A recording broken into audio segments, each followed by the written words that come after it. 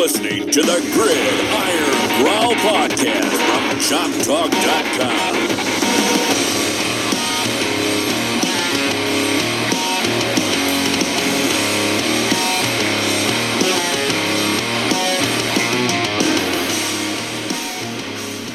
And welcome to the Gridiron Growl Podcast. Mark McLeod with you. This is my first gig here, guys, so I'm glad to be with you.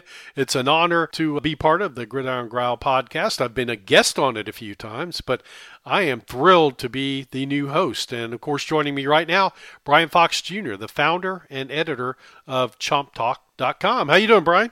I'm doing great, Mark. And hey, man, you were the obvious choice for this. We loved having you on. You and I go back a little bit, talking baseball and other things. So thank you for jumping onto this and kind of taking the reins here. It's something that all of us at Chomp Talk really appreciate. Thrilled to be a part of it. We're T-minus 1 week away from kickoff, a time of the year where everybody says the same thing. You know, you've heard it all week. I've heard it all week. It's finally here. It's finally here. I'm going to have a conversation in just a little bit with Brent Beaird, who is the college football analyst with First Coast News, with both ABC and NBC over there. Of course, he's on the Pod Up with Matthews podcast, with Terry Norvell on his. Brent and I have done a podcast for many years together. But as you look at this, one of the key frustrations for us has been, and I wanted to get your take on it, Week 0 games. Why isn't the Southeastern Conference taking advantage of Week 0 games? Well, you know, what makes it even more confusing, or maybe even concerning is a better word, is that Greg Sankey has stated in the past, back when Florida and Miami had the Week 0 game, you know, that he liked this idea, that you know, showcasing the SEC in this way was something that he was totally for. But instead, you know, we had to sit there and watch Illinois and Nebraska, two teams that I honestly couldn't care less about, although that did get Gator Twitter going with the Scott Frost comparisons. But yeah, no, I mean, I'm glad that college football was back. There just wasn't anything to root for. There wasn't a whole lot of dominoes that fell or anything like that. So it almost feels a little disappointing, but obviously we're moving on to another week. It's beat Florida Atlantic week. And Florida Atlantic just named a new starting quarterback, somebody that, while Gator fans probably aren't very familiar with him, it is somebody that people in the state of Florida recognize, N'Kosi Perry. So, I mean, there's a lot to look forward to over the next week. We can talk about the lack of a Week 0 game. It was a huge miss by the SEC. And, you know, you're talking about a league in the SEC that doesn't miss those opportunities very often, but it sure does look like a miss right now. A huge miss. Glad that you mentioned that, though, when you mentioned Greg Sankey. Let me take a minute for everybody out there. What did Greg Sankey say about Week 0 games? I was there. I was almost going to say Tangerine Bowl. It's not the Tangerine Bowl. I was in Orlando when Greg Sankey, before the Florida-Miami game, took a few minutes with us in the press box, and this is what he said about Week 0 games. Well, yeah, you know, we've played games on Thursday night. We have a conference game next Saturday, and then we play, you know, all the way through the season with conference games. So for everyone who says you have these gaps in your November schedule, we don't backload everything. So our season is spread out the entire, this year, 14 weeks, actually 15 weeks with this game.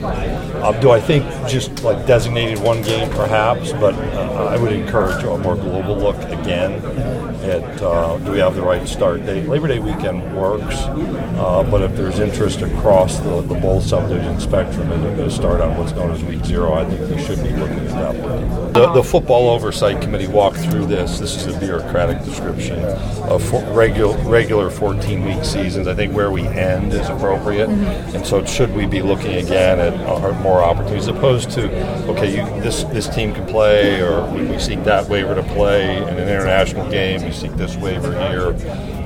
If it works, perhaps it just should work for everyone as opposed to these one-off situations. All right, Brian, we've heard from Greg Sankey. Let's move on to Florida. Your thoughts on this game, Florida FAU? Obviously, it's a coaching mismatch, first and foremost. Let's just throw that out there. Yeah, but certainly your thoughts on Florida FAU. Florida should come out, get the job done. By halftime, it should be a 20, 25, 30-point game. And the second half, we should see a lot of that depth. In my opinion, there's a lot of concern about the depth in this team, specifically on the defensive side of the ball. This should be an opportunity for them to get a lot of experience, but I guess we'll see what happens. It doesn't always turn out that way. Surprisingly, one thing that's kind of confusing to me is that Florida's only a 24-point favorite. I know that sounds like a huge spread, but comparatively so, these week 1 or week 0 games, however you want to call it, are typically games where you see a spread of 30, 35, 40. But this is only a 24-point spread, which has me like, am I underestimating Florida Atlantic here? Is there something that I'm missing? Or is UF just coming in so underrated? So there's just a little bit of question mark there. But what is your take on that with the spread being only 24? I think you're exactly right. They're coming in underrated.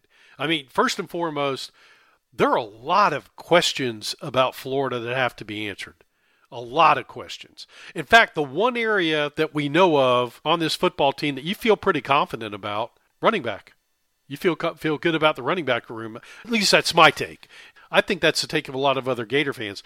I think certainly from the media perspective, national media, regional media, on the defensive side, there are a lot of questions to be answered, and really from us too.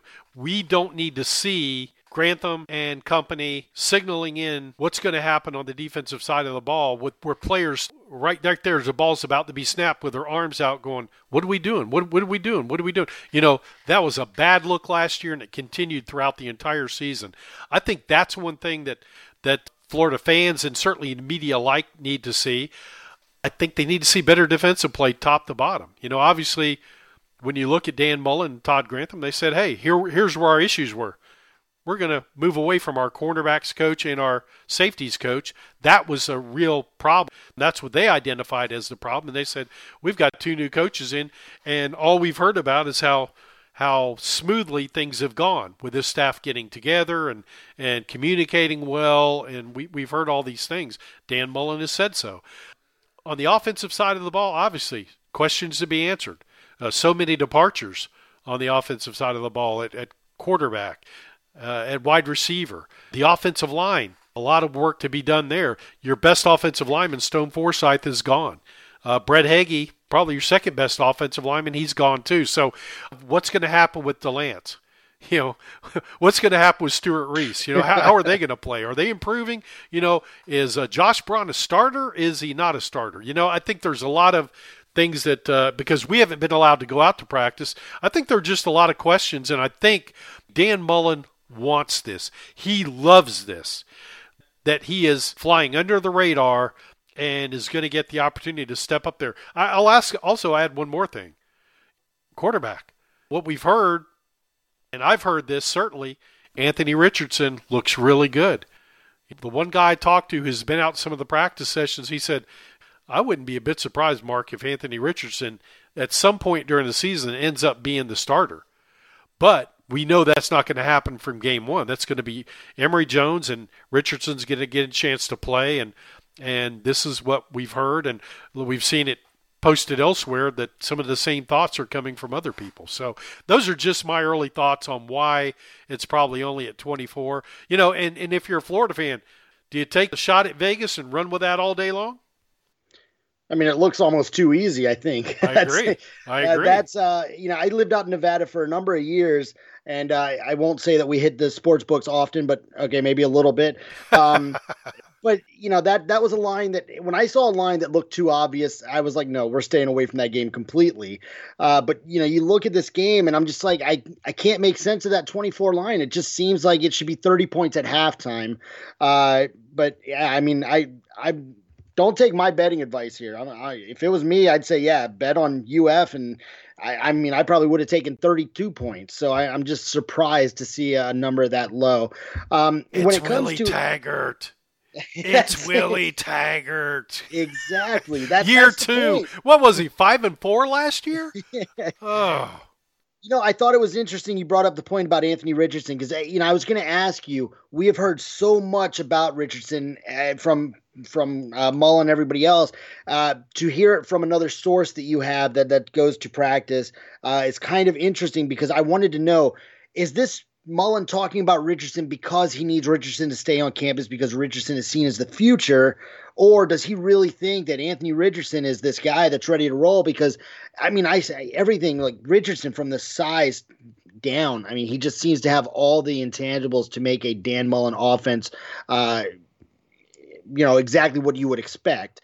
But Emory Jones has obviously waited for this chance. He's going to get this chance. Florida Atlantic and South Florida are not going to be the challenges that really tell us much about where this offense or this defense is. But that week 3 game against Alabama is what's really going to tell us where this team sits. If Florida can manage to even keep it close against that Alabama team, that's going to change a lot of people's expectations for this year, I think. I think the answer to your questions is yes. I think on both counts. I think that's exactly it. Look, if you're going to go into game week, you're in the quarterback room. You got to look those guys in the eye and say, Emory, you're our starter. You're going to be our starter. You got to keep Richardson's head in the game. And I'm not saying that his head wouldn't be in the game otherwise. I don't know. Again, we don't get to hang around him. But you definitely would want to use everything at your disposal. So by putting it out there that, hey, this young man's looked really good. Really good. And by putting stuff out there, as I'm sure he will at Media Day on Monday, that, Anthony Richardson, yeah, he's going to get to play. Yeah, he's good. We've got him scripted. He's going to play. He's definitely going to get in there, and we're going to, that's what I think you're going to hear from Dan Mullen. So you're right. I think you're right on both counts. And I think based on what people hearing, what I've heard, because it all ties up. It all ties the same thing, that this kid's looked really good. And then, of course, Emory Jones, you got to keep his head in it. You can't say, well, we got a battle going in. Both these guys are going to get to play. Right now, Emory's 1A and Richardson's 1B. You can't say that. You can't. You just can't do that. You got to establish it, but do everything you can to, just as you said, you don't want him even hinting or sniffing at the transfer portal. In this day and age, look at some of the names we've had in the transfer portal. It's been unbelievable the past couple of years. Right. Well, no, and one thing that interests me most about Anthony Richardson is how they're going to use him. In the past, we saw Florida come to, Kyle Trask and Emory Jones would get some snaps, and they had kind of a whole different kind of arsenal at their weapon, at stake or whatever. But these are two guys that have very similar styles of play, very similar components to the way that they play. So I'd be very interested to see, all right, if Anthony Richardson, if Anthony Richardson comes out for a series and lights things up, are the fans going to start clamoring to see more of him and see less of Emory? I think it's a dangerous game to start playing multiple quarterbacks with the same skill set. What are your thoughts on that situation there? To me, that's one of the beautiful things about college football. It really is. You truly want that as a coach, and every coach does. I don't care what level you're at. You want competition at that position. I think that's just something that you have to deal with in this day and age. And look, it's a concerning thing with the transfer portal and with kids' feelings, getting their feelings hurt. But that's what it's all about. Dan Mullen, he's not changing the way he coached. He's going to keep coaching the same way. He did it years ago when he was a young offensive coordinator. He did it at Florida with Chris Leak and Tim Tebow. When Johnny Brantley needed a little work, he got him a little work here and there, even though it was a different situation because you had a Heisman Trophy quarterback in Tebow running the show, so it was really no competition. But when he felt like later on Brantley needed to get in there and get a little bit of work, they certainly made that time. This is a different situation. This is not that situation. Emory Jones and Anthony Richardson, Florida is on a search to try to find out who that guy is. So I think that's just where they are. By the way, for everybody, be sure to follow ChompTalk.com online at ChompTalk. You can also follow Brian at Chomp Talk Brian, and you can follow me at McLeod Live. Brian, let me throw it back out there to you. Any other final thoughts? No, I just to capitalize on the last point that you made, and before we get out of here, my biggest thing is I don't know that I trust Dan Mullen to make a move to Anthony Richardson based on how the Felipe Franks, Kyle Trask situation went down. Barring an injury, I just don't know that I trust that Dan's not going to reward the guy who's been there for 4 years. That's not to say he's right or that he's wrong. Okay, that's a lie. Absolutely, he's wrong. If there's a better quarterback that's not getting the reps, then there's a problem. But that's something that we've seen in the past. But yeah, that's pretty much all I've got to add to that. But no, I expect a Florida win. I think if Florida doesn't win by 30 plus, then there's some issues to address, and it'll give us something different to talk about next week. Yeah, well, remember the one thing though is Trask did hurt his ankle. And Mullen has even gone back when asked about that last season, I think, and made a comment about, well, there was a battle until Kyle twisted his ankle or hurt his ankle, hurt his foot. He goes, there was and we know that to be true. I would expect EJ to go out there and get that first opportunity, and I think that's the right thing to do. But I would be stunned if he didn't give Anthony Richardson a couple series, in this game, and really one series in the first half. I would be really surprised if he didn't. Yeah, I think a lot of we're gonna learn a lot about how they plan on using Anthony Richardson in this system in that first half. For all I care, Anthony Richardson could get the whole second half, but that's not going to be as telling as what happens in the first half. Hey, lastly, before I get off, and I know we're in a little bit of a time crunch, but I'll be also intrigued to watch the secondary play.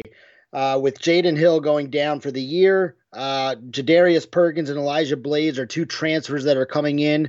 Both have some, but not much SEC experience. But man, that's a pretty important spot to fill now that there's an injury.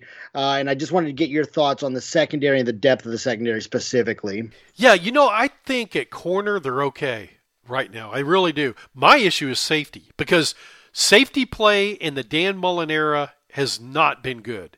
We've had some good moments here and there, but overall it's been inconsistent. It's been really difficult to watch a lot of times. I was beating the drum a couple of years ago that he needed to make a move and move away from Ron English. I really, after year one of Dan Mullen, I said that's you got to make a move away from Ron English, bring in someone who's a knockout recruiter and can coach up the safeties, and there are plenty of names on that board, and he didn't do it. And as we all know, Dan's a loyalist when it comes to his staff, so I really am going to be intrigued and want to see safety play and see how much better or how much improved it can be under Montnar and McGriff. The combination there. And look, I think you're going to see both those guys.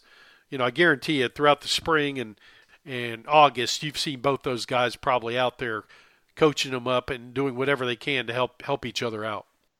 Definitely. All right. Well, we're going to move away from Brian. Good to have Brian on. And again, be sure to follow the Gridiron Growl Podcast at gridiron_growl, and check out Chomp Talk as well on Twitter at Chomp Talk, and Brian as well. Coming up, Brent Beaird. Brent Beaird's going to join me. We're going to talk Florida football. We're going to talk a little SEC football, get you really kind of going for what's about to happen over the next few days, over the next weekend. And we will be back with Brent Beaird in just one moment. And welcome back to the Gridiron Growl Podcast. Mark McLeod with you, joined by my old friend, Brent Beaird. Be sure you follow him on Twitter at Brent Beaird, BRENT. Beaird. Of course, you can catch him in Jacksonville on First Coast News, where he is the college football analyst for First Coast News. You can also catch him on with Shane Matthews on his podcast, and with Terry Norvell doing some things on with his College Sports Today stuff.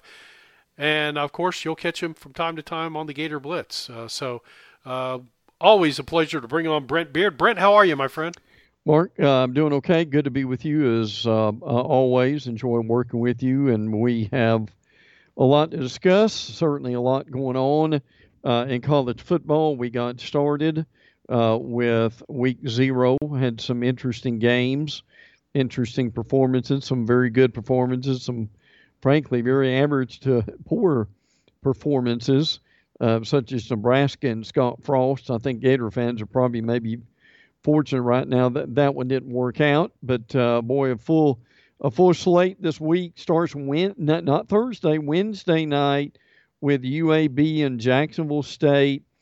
College football Wednesday, Thursday, Friday, Saturday, Sunday, and Monday. So it's a dream week for college football fans. It really is. And I'm going to get to a question. Actually, let me go ahead and throw it out there now. It should have been a dream weekend this weekend. Yes. Brent, why the Southeastern Conference continues to drop the ball on week 0 games when 2 years ago I was in the press box for the Florida-Miami game. We both were. Yeah, yes, we were. I'm sorry to mention. And Greg Sankey's right there talking about week 0 games.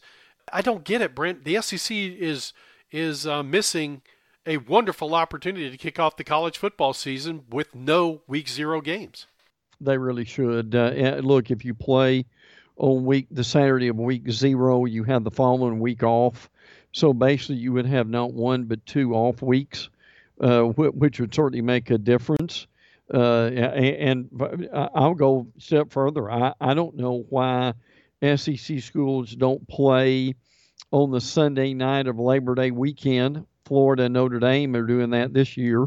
And for that matter, Mark, I think the SEC, and look, I get the upper echelon not doing it, but you've got some schools in this league who could really use the publicity, i.e. a Vanderbilt, Mississippi State, even Ole Miss, why every 2, 3, 4, 5 years, some of these other SEC schools should play on a Thursday night. I know we've got Ole Miss and Mississippi State on Thanksgiving night this year. That'll be fun.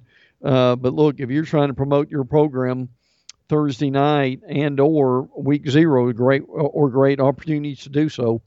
They really are. And you and I have had this conversation before, and we're both on the same page. Look, number one, marketing for the SEC week 0, everybody across the country would want to tune in just to catch a glimpse even of the SEC. Even the haters would be tuning in to see what's going on with these SEC teams in week 0. I think the other thing, Brent, is I'm all for, and you are too, the fans stretch the season out a little bit. Give them a weekend off here and there, because it allows the college football fan, and we know SEC fans, they're the best in the country.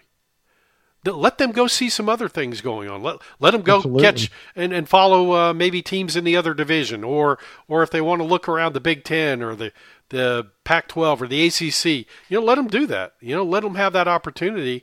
Let them get together with family and maybe go catch another SEC game somewhere else. But I just think I go back again when what was it? A couple of years ago when Florida had like 3 weeks off during the season. Yes. That was fabulous. And I talked to so many people who really did enjoy that. They really thought that was terrific. And I can tell you 2 people who I know who went to SEC games in other stadiums at least one of those weekends. And then certainly others who they took it off and they said, man, they were glued in front of the TV all day. They had the smoker going or the grill going or whatever. And it was just a really great time to get together with family and friends, watch a bunch of football, watch a bunch of other SEC teams playing. Well, they've got to take advantage of these opportunities. And again, you're trying to promote your brand. And let's be honest, frankly, the SEC has been too snobby about things like this, thinking that they're above and beyond this, but they're missing real opportunities to be able to recruit, to be able to get some positive publicity for their programs. You're not doing this every year, and what we'll hear the excuses about it's hard to play a game during the week. Oh, come on. You can do that once every 3 to 5 years. That's no big deal for fan bases. I agree. I'm joined by Brent Beaird, And you be sure to follow him on Twitter, if you will, at Brent Beaird, Beaird. Of course, the college football analyst for First Coast News over in Jacksonville. And again, you can hear him on the Pod Up with Matthews, on the Shane Matthews Pod Up once a week, and catch him on with Terry Norvell on College Sports Today. Let me just throw a fun question out. How about this? Oklahoma, Texas. Let's say Texas ends up in the West. Oklahoma ends up in the East. If they were in the Southeastern Conference right now, would you have Oklahoma over Georgia in the East? How would your top three shake out in the East? Preseason picks. Okay, if Oklahoma was in there, I would. Well, for this, I'll say this: for this Oklahoma team, which is really good, and they're good because Alex Grinch has done much better defensively with them. Gosh, Georgia, man, Georgia Oklahoma is almost a coin flip. I would go with. I'd go with Georgia, Oklahoma, and Florida, I think. At this point, I'd have to think about that a little bit, but that's a great question. You know, that's why I asked you, because I got thinking about this weekend as I'm watching the games. Thought to myself, what if Oklahoma and Texas were already in the SEC? Boy, where would they shake out right now? How would they line up? Because I thought it was a very interesting question. Because, look, you and I have had the conversation. I told you, one of the biggest takes by me was in the Eastern Division at Media Days, Missouri over Kentucky, or is it Kentucky over Missouri? Sure. Because I do have Georgia, Florida, but I think that's going to be a real battle in the East between those two, and we're going to learn a lot, of course, about this in the first month. All right, where would Texas end up in the West? We see Texas in the early AP poll, or 18, I believe, if I'm not mistaken. Right. Well, yeah, or in the 20s, frankly. I think Texas, they would be in the middle of the division, probably. But see, what you don't know is, I mean, obviously you've got Alabama, A&M, LSU. You could switch those. 4 probably would be, 4 may be Ole Miss. That you could argue that. I don't think it'd be Auburn. I would say probably Auburn would be 5. I think 6. I think you'd end up having Texas around 6 or somewhere like that. I'm not right now. Particularly if Ole Miss's defense was better, I'm not sure Ole Miss wouldn't beat Texas. Yeah. And I was looking at one of the way early polls, and they had the guy from 24/7 Sports had Texas 18. That's what I was thinking of. But you're right; they do check in at 21 in the AP poll. So I just thought those were interesting questions, and I had the same take you did. I thought, man, Texas would be down there. Texas would not absolutely be among the top 3 teams for sure in the West, as I look at it. But you're right; they would be back there a ways. As you look at Florida, Brent, of course, a lot of talk about Anthony Richardson and how well he's playing. There's a lot of positives coming out of Florida camp in the rumor mill. What's your overall take on Florida? Has anything changed for you since SEC Media Day, since camp opened up, and here we are 1 week away from kickoff? Not a whole lot. I am intrigued with the quarterback situation. I mean, I think Emory Jones obviously is going to be the guy. Well, we just don't have. Yeah, I do too. We don't know how good he's going to be. Now we have heard a lot about Anthony Richardson. Now, what I think some of that might be is Mullen is trying to keep Anthony Richardson from leaving.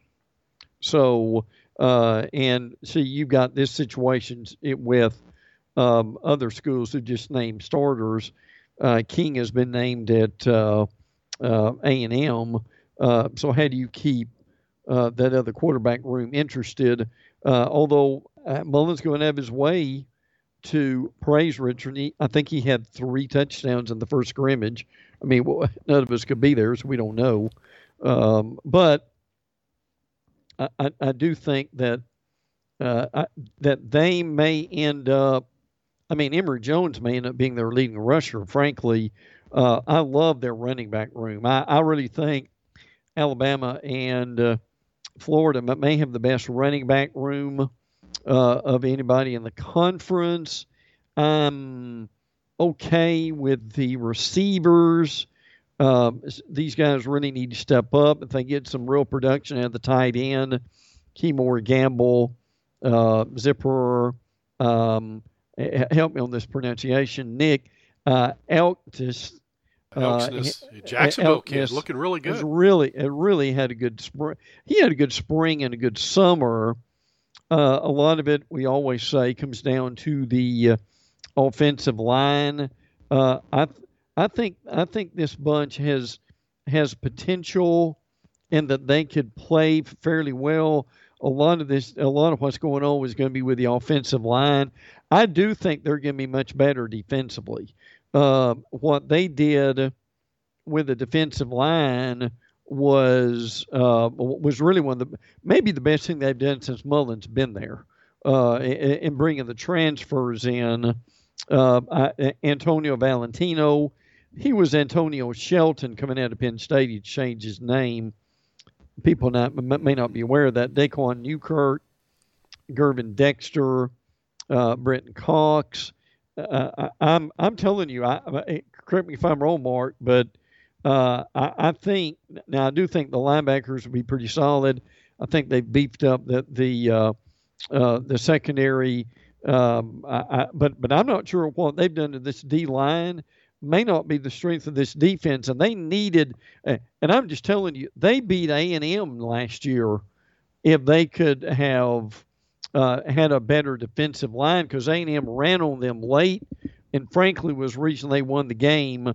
I would say that is the reason I think that this defense will be much improved, but will be because of what they did on the line. I have the same exact take and talked about that last week on the Gator Blitz podcast. You know, Newkirk and Valentino, and yeah, I struggled to go. I called him Sheldon like 3 times and had to correct myself. But, you know, those were enormous pickups. I heard from a source last spring said that they were really difficult to move off the line of scrimmage, and talked about just how good they really were and how difficult they made life for the offensive line. Yeah, I'm with you on all of that. I agree Emory Jones will be the starter, but I do think Anthony Richardson is going to play. It's going to be a two-headed monster. He's going to get Richardson some reps in each and every game. And look, if Richardson is as good as what's being discussed, a guy I talked to who's been to practice actually said, man, I wouldn't be a bit surprised based on what I saw. And he said he hadn't seen a lot, but he saw enough to make him think Anthony Richardson could very well be the starter down the road. Yeah. He's that good. Yeah. And that talented. And so we just don't know. Any other thoughts SEC-wise, Brent, that you want to bring to the table, to the forefront, things that you've been hearing over the past few days? Yeah, let me also mention Florida playing Florida Atlantic. Word came out Sunday afternoon that of all people, N'Kosi Perry, who was with Miami, is going to be your quarterback, your starter for Florida Atlantic.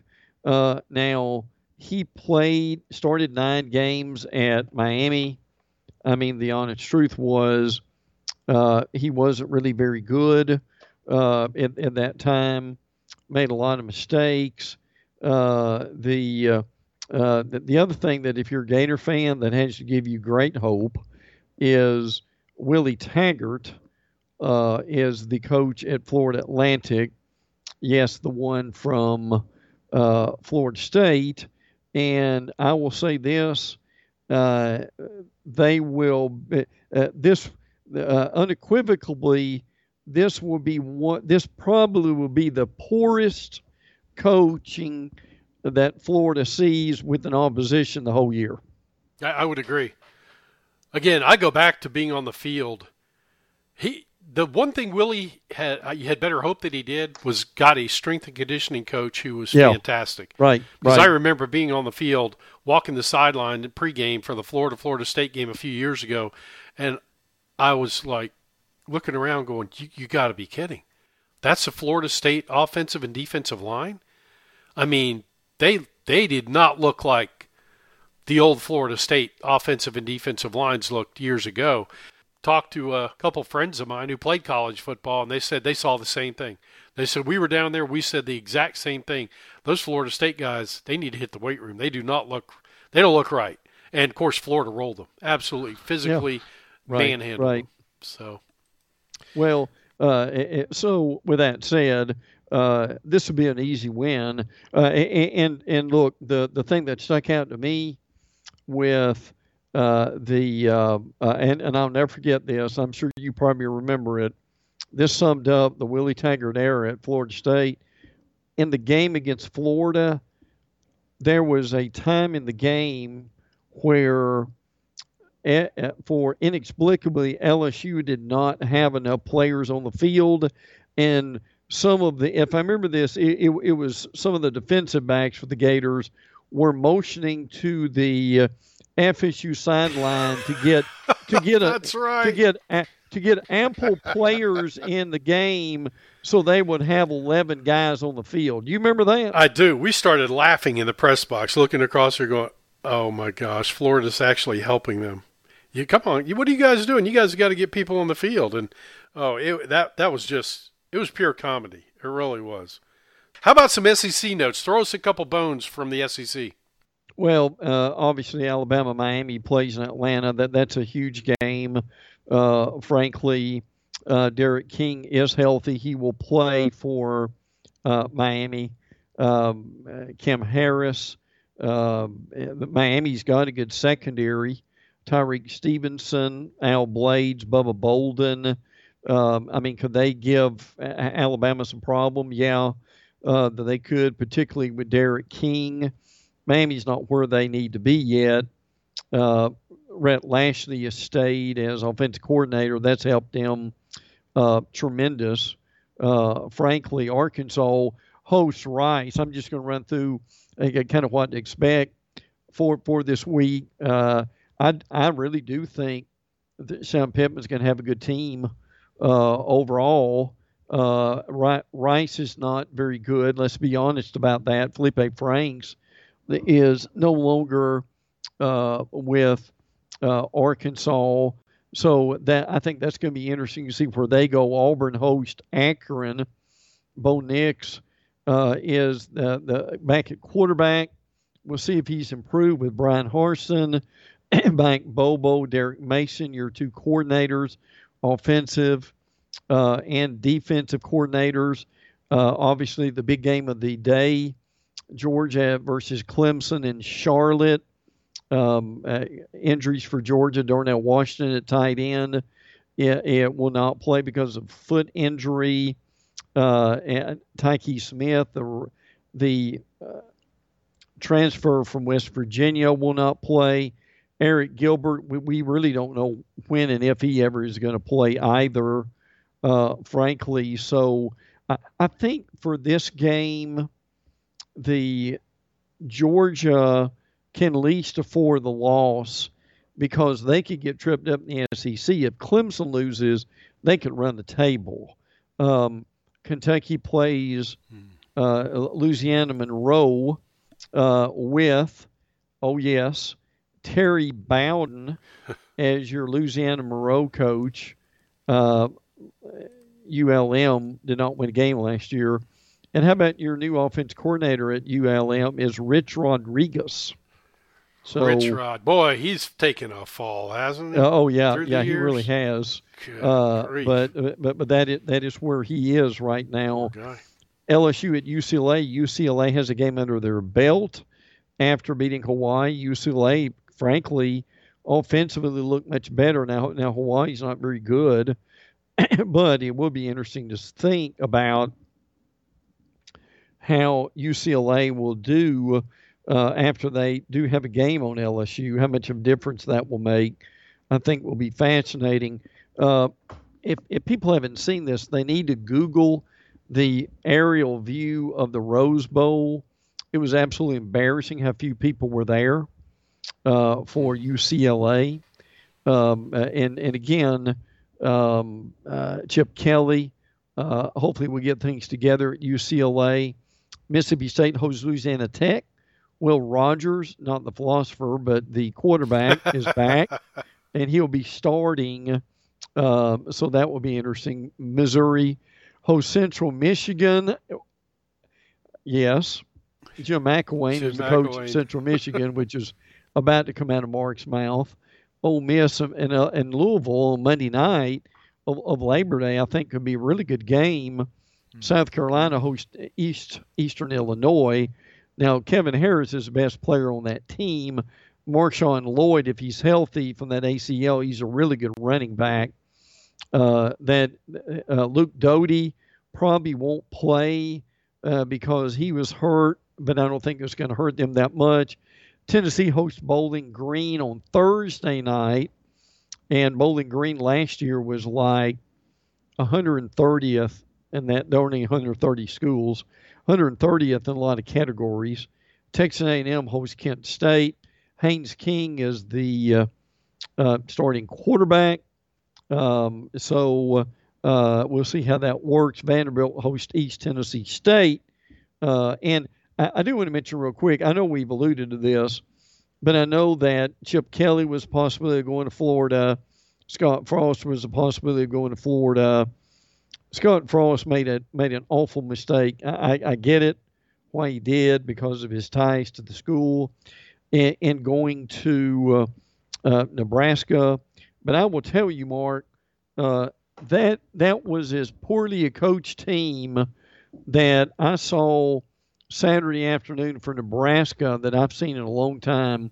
Now, to their credit, they actually came back and got within 8 points. But the problem is they endured a safety. Their return guy, instead of planting his feet on the 8-yard line, ended up chasing the ball near the goal line, actually went into the end zone, batted the ball out of the goal line, which resulted in a safety. They missed not one but 2 extra points, which is amazing, from a guy that was an All-Big Ten kicker last year. And he also missed a field goal. So he had a rough game. And they lost the game even after you had a situation where the Illinois quarterback hurt his shoulder, the starter, and the backup came in, and they still lose the game. So Scott Frost will get a lot of criticism this week. He deserves that. A lot of people probably wondering what in the world has Nebraska done to prepare over the last few months. Yeah, and Gus Malzahn is saying, thank you, sir. Thank you, sir. Oh, yeah. You know, look, he made his way on. Of course, you know, now UCF has lost 2 coaches who were successful there, and here's Malzahn finding his place. What do you think about Gus at UCF? Real quickly as we wrap up, I know you got to go, but what do you take from UCF? I think it's a great situation for him myself, and look, I think with him, he has a bit of a track record. I think UCF is going to give him time if he needs a little bit of time to help build that thing. But look, they've got some players down there. Here's the thing with Gus. Frankly, I mean, he's got a good opportunity. He says he's re-energized and ready to go and all that good stuff. Gus, frankly, Mark's a very average football coach. Yeah. People really don't get this, but Gus, it doesn't take long to do the math, but basically the last 6 years at Auburn, Gus averaged 5 losses a year, okay?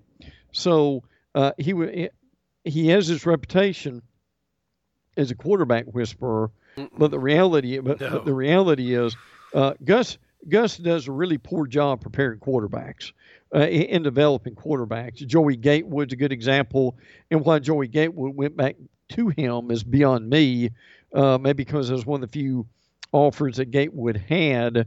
Bo Nix really has not gotten much better. There were times, frankly, last year, Bo Nix was terrible. They really recruited very poorly on the offensive line at Auburn. The thing that really saved Gus at Auburn was Kevin Steele, the D coordinator, who was as good as he had. Now, unfortunately, Kevin wanted that job, and basically they had a lot of problems there. But look, he might do fine all in all. But I just think, Mark, at some point, Gus being Gus, your record's really who you are. And I think that catches up with Gus at some point. You know, you and I have the same take pretty much on Gus Malzahn. We really do. I don't buy the quarterback coach extraordinaire. I never have. You know, I just haven't seen it. There's been so much inconsistency there. That's why I asked you about what you think about UCF. I think UCF's going to give him time to do what he needs to do. They already have some players down there. Sure. I just wonder if Gus still has it. You know, if he still has the energy. Right. And you hit, that's a perfect word. You know, does he have the energy? Is he to go out and recruit and do what he needs to do? Does he, you know, I don't know. That's what I don't know. Well, and let me also say this. I meant to mention this a few minutes ago. Tennessee is playing Bowling Green. The coach at Bowling Green is Scott Loeffler. Yeah. Now, I've been on a couple of podcasts that I've done with sports talk show guys, and they brought up Loeffler too, and both of them said that Loeffler is an abysmal football coach. Yeah. So you will. Let's say this. Hopefully, we wish Scott success at Bowling Green, but the reality of it is, Mark, and correct me if I'm wrong here, I'm not sure Scott's done much record-wise or on the field-wise to impress people. Yeah, if he has, I haven't seen it. I sure didn't see it here. So no. Anyway. No, not at all. Brent, greatly appreciate it, my friend. Thanks a lot. You can catch Brent on Twitter at Brent Beaird, Beaird. And, of course, check him out in Jacksonville, First Coast News. He's the college football analyst for First Coast News, and that is ABC. NBC as well, right? Absolutely. Okay, yeah, pleased to have both stations. Thanks. Yeah, exactly.